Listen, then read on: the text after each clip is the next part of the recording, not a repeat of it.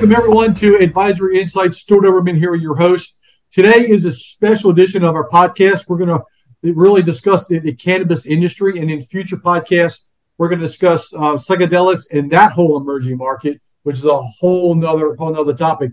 Our amazing guest today, Justin Moriconi, who is really an industry expert in this area, counsel to the firm, and enormous credentials. Also, which includes the co-chair of the Philadelphia Bar Association Cannabis section. And we're going to get some really real-time information. For those that did not have a chance to take a look at it and review our other podcasts, I would encourage you to do that with really a great amount of time period on, because you're looking at real-time legislative information on our previous podcast. But today, we're going to discuss the emerging topic of cannabis rescheduling. And Justin, I know that you're on top of this, and we want to jump in there and hear about what's the rescheduling from a one to marijuana and Tylenol and codeine. So I'm gonna let you take the floor and really discuss what's new on the scheduling side and really what our listeners want to know. Well, thanks a lot, Stuart, and thanks for having me. It's an honor, and I'm really excited to talk about this topic today. This is something that the cannabis industry has been waiting for its entirety of its existence, right? So traditionally, and still, cannabis is considered, and everybody probably knows this, who's even listening to this podcast, is a Schedule I drug, right? So no medical use and high probability for abuse, right? And all of those statements now have been debunked around cannabis. So it doesn't really fit into Schedule I. So thankfully, the Biden administration actually made a recommendation to the Department of Health and Human Services over a year ago to do a study on what should be the status of cannabis? What schedule should it take place, right? And there's 5 schedules, right? 1 being the most severe, 5 being the least, right? And it was all created in 1972, pursuant to the Controlled Substances Act, right? And at the time, right, but before that, cannabis was not a Schedule I drug, right? So in the 60s, right, everybody with the flower power, okay, they actually weren't really breaking the law with what they were doing at the time. But that changed in 1972. And in 1972, the only entity that was allowed to grow, manufacture, and deliver cannabis to a certain number of patients under federal law, mind you, was the University of Mississippi. And that continued from 1972 up until 2020. So during that entire time, the University of Mississippi would grow marijuana indoors and outdoors, would roll it into what we call pre-rolls, but back then were called joints. And they would put them in a canister and they would give them to patients that would sign up for this federal program. They had to be signed up, prior to a certain date, right? And that's how, and then any entity, any research entity who wanted to research cannabis, we want to do a study on the efficacy of this or that with the cannabinoids, they would have to get their product from the University of Mississippi to do that research, right? So that was the only entity in the United States that was legally allowed to grow and sell cannabis, right? So it was either a patient purpose or a research purpose. Fast forward, there was a rescheduling effort about 7 years ago. Okay, it didn't work out. There's been a number of lawsuits filed over the years, right, that asked for rescheduling, and each one obviously was not successful. But right now, the DEA has the sole authority to schedule or reschedule, right? So the Biden administration, Department of Health and Human Services, do this study. Let us know whether cannabis should be Schedule 1, 2, 3, 4, or 5. Or off schedule, that's another option, by the way, not scheduled at all, and come back and tell the DEA, make a recommendation to the DEA about how they should schedule cannabis, right? And so that happened in the last, they actually gave the Department of Health and Human Services a year to do it, Department of Health and Human Services came back, I think, in 11 months with their findings. So they were ahead of schedule on it. Shocking. A federal task ahead of schedule. Unheard of, right? Leave it to cannabis. Yeah. So they came back. By that time, too. Yeah, right? That's right. I don't know. We're counting the minutes here, Stuart. So Department of Health and Human Services comes back to the DEA 2 months ago and says, we recommend that cannabis should be a Schedule III drug. And that has a number of implications, which we'll talk about. But before we get there, just wanted to touch base. So in 2020, the DEA decided to award additional permits under the federal law with the DEA to grow, manufacture, and sell cannabis, both on the patient side and on the research side, for other companies, not just the University of Mississippi. So it was a certain period of time, and there's all kinds of regulatory hurdles you have to get over, right, on the DEA side. And they opened it up, and they awarded 4 more permits at the time, right? Initially, there was 4 more permits across the United States. One was in Arizona, 2 were in California, and 1 was in York, Pennsylvania. And the one in York, Pennsylvania was a client of mine who had come up, and he was a very accomplished spine surgeon and had multiple businesses, but he was a kind of a longer-term client and decided to apply for this. So we did the application process with the DEA. We went through all the various inspections with the DEA, and God bless and thank you, he was awarded one of the 4 permits across the United States, which an incredible accomplishment, a watershed moment, if you will. Now, the interesting part is this, from a Schedule 1 to Schedule 3, if my prescriptions are right, it's basically Schedule 3 is like a Tylenol with codeine. That's right. That's right. And that's a great point, right? Because you have a number of drugs, right, on the Schedule 3 status, which was the recommendation, that are sold over the counter, right? And so you can get certain of those drugs over the counter, certain through prescription. And so cannabis, arguably, if it's a Schedule 3, could fall under a prescription and be sold in a pharmacy. And to your point, Georgia will be the first state to sell cannabis in pharmacies. Very, very, very important. First state in the United States. And that's brand new, too. That's brand new legislation. Brand new. Yeah. Brand new legislation. That's right. And so anyway, in any event, the impact of that rescheduling is multifaceted. But the biggest issue is that because, and I'm sorry, guys, I know you didn't tune into this podcast to talk about tax, but what would be a cannabis podcast without talking about tax, right? So there's this section called 280E in the IRS code. Always follow the money. That's right. That's what we're doing, right? And that's what the government does too. So they have this section 280E that didn't allow cannabis to take all of its deductions, only cost of goods sold deductions. And you may have heard me speak about this in our last podcast. But because it's rescheduled or would be rescheduled to a Schedule 3, Section 280E only applies to Schedule 1 drugs. So by rescheduling to Schedule 3, that means the Section 280E does not apply to cannabis, which means that cannabis now can take all its deductions like a regular business.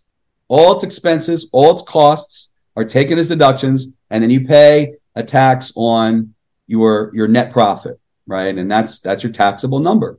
And cannabis businesses have never had to pay that tax because it's always been about 70% instead of about 30% or 35% or sometimes 20%. 179 deduction for equipment. It's wide open. It's wide open. So and depreciation too. Yeah. I mean, it's such good news. There's got to be some opposition to this. You're right, and it's a great question. So there's nothing in this space, and this is not just for cannabis, in a lot of various industries.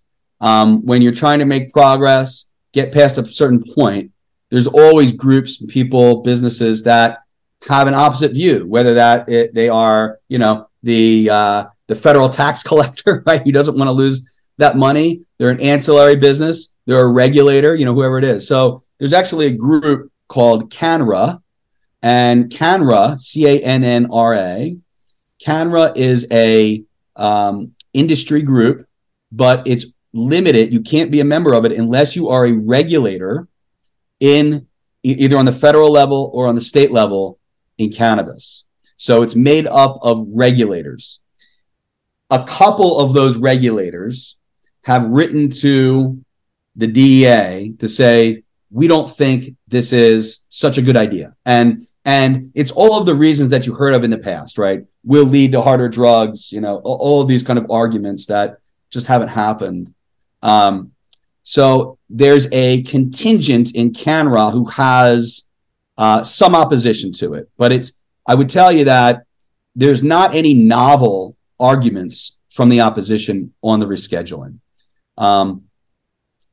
There's also, I would be remiss if I didn't mention Smart Approaches to Marijuana, SAM. And Smart Approaches to Marijuana was actually started by one of the Kennedys, of the Kennedy family, right, out of Massachusetts, to take a different approach to how to roll out legal and regulated cannabis across the United States.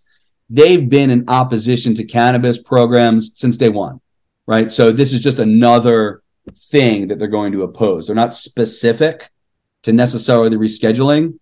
They are opposed to any type of legalization effort across cannabis. So that's another kind of entity that's against it. But there's otherwise very, very wide support.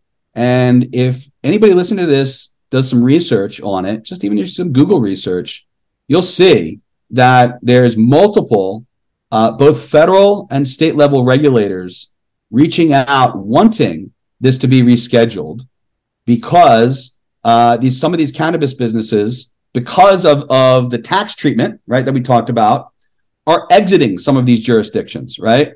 So they're saying, forget it.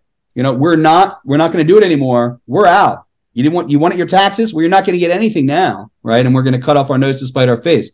We just saw some companies get out of Massachusetts, right? That's been an adult use state for 6 years now. And now we're seeing some companies try to get out and move out of Arizona. And what's happening is there's price compression that's happening because the market's maturing, but the tax liability is still too high, right? So when you're dealing with price compression and the tax liability, it equals a big disaster usually for a lot of these businesses. So is it with all this legislation coming on, is the business maturing, or is it ready for almost like another whole startup phase?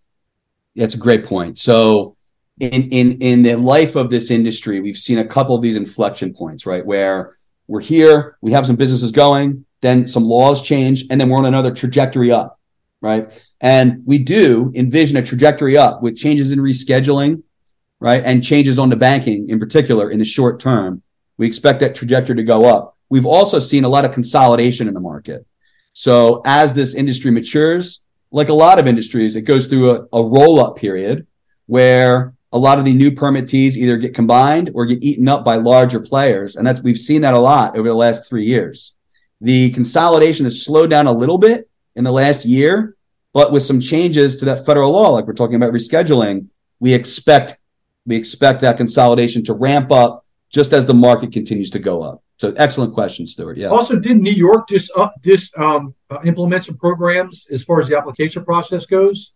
Absolutely. So New York is an incredible story. It's kind of a what to do and what not to do story. Yeah. And we may save that for another podcast, but nonetheless, there's been a very big push to cure the wrongs of the past. And what do I mean by that? What they term it as a social equity program, right? And the idea is there are people that have been subject to harsh cannabis laws in the past. They may have gotten arrested for it. They may have done some time for cannabis. And because of that, the states now want to award them or give them preference, I should say, to hold cannabis licenses. Right. And so you have to have some business acumen, right? You can't just, be arrested 2 days ago and then, all right, I got my thing here, right? It's not like that. But New York had a program called and I'll just give you the anagram is QUARD, CURAD, right? And that was a method and an application process to allow social equity applicants to apply in New York. That opened up over a year ago. Stuart's point is the one that's probably much more important, in that now they've opened up the application process to everybody. Okay. And so now we have an open application portal. It's going to be coming online and opening up soon. And it's for all classes of licenses: retail, manufacturing, cultivation, micro cultivation, right?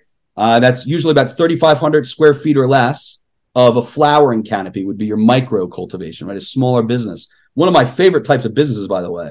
I think that craft cultivation is really the way the cannabis business is maturing, away from the 50, 100, 200,000 square foot, grow facilities that we would see in California and Canada, for instance. What? One last question. Sure. Prediction. Yes. Before November 24? I would like to say that. The rescheduling, there's no timeline on the DEA to make a decision is the issue. The DEA right now, we're not waiting on legislators. We're not waiting on any of that. It's literally if the DEA wants to take the recommendation from the Department of Health and Human Services and implement that or not. And they have the sole discretion to do that. So they could make that decision tomorrow. They could make that decision a year from now. There is a major push amongst the industry and amongst other federal agencies like the National Institute of Drug Abuse, NIDA. That's the entity that you have to go through if you want to do research on cannabis, right? So they support rescheduling, right? And so the National Institute of Health, that's another one, right, that supports it. So there's some government agencies also pushing for the DEA to adopt the recommendation of the Department of Health and Human Services. We do expect them to do that. To not do that, I think, would be disingenuous and against kind of the flavor of what's been going on. There's a lot of moving pieces. Well, you are the expert in that industry, and we're going to look forward to future updates. And then the next podcast, we'll probably hit some psychedelics. That whole market, which is, that's all over the place. So, any closing remarks before we call it a day, if you will? Oh, no, other than to thank you, Stuart, for having me. It's always a pleasure to get on these podcasts and talk about things that are happening in real time. And I would say to anybody who's listening that's thinking about either applying for a permit or currently holds a permit on renewal or some other facet, to reach out to the Oberman firm and let us know, and we can do our best to guide you that way. But we brought a lot of companies online in the cannabis space. And so we continue to do that, and we'll continue to help out our clients be successful in this industry. Well, also, I want to have our listeners also look for our newsletter to come with additional information. So, Justin, thank you. And then I'll be working on a couple more of these to keep our clients and industry updated. So, Justin, thank you, sir. Thank you very much, Stuart.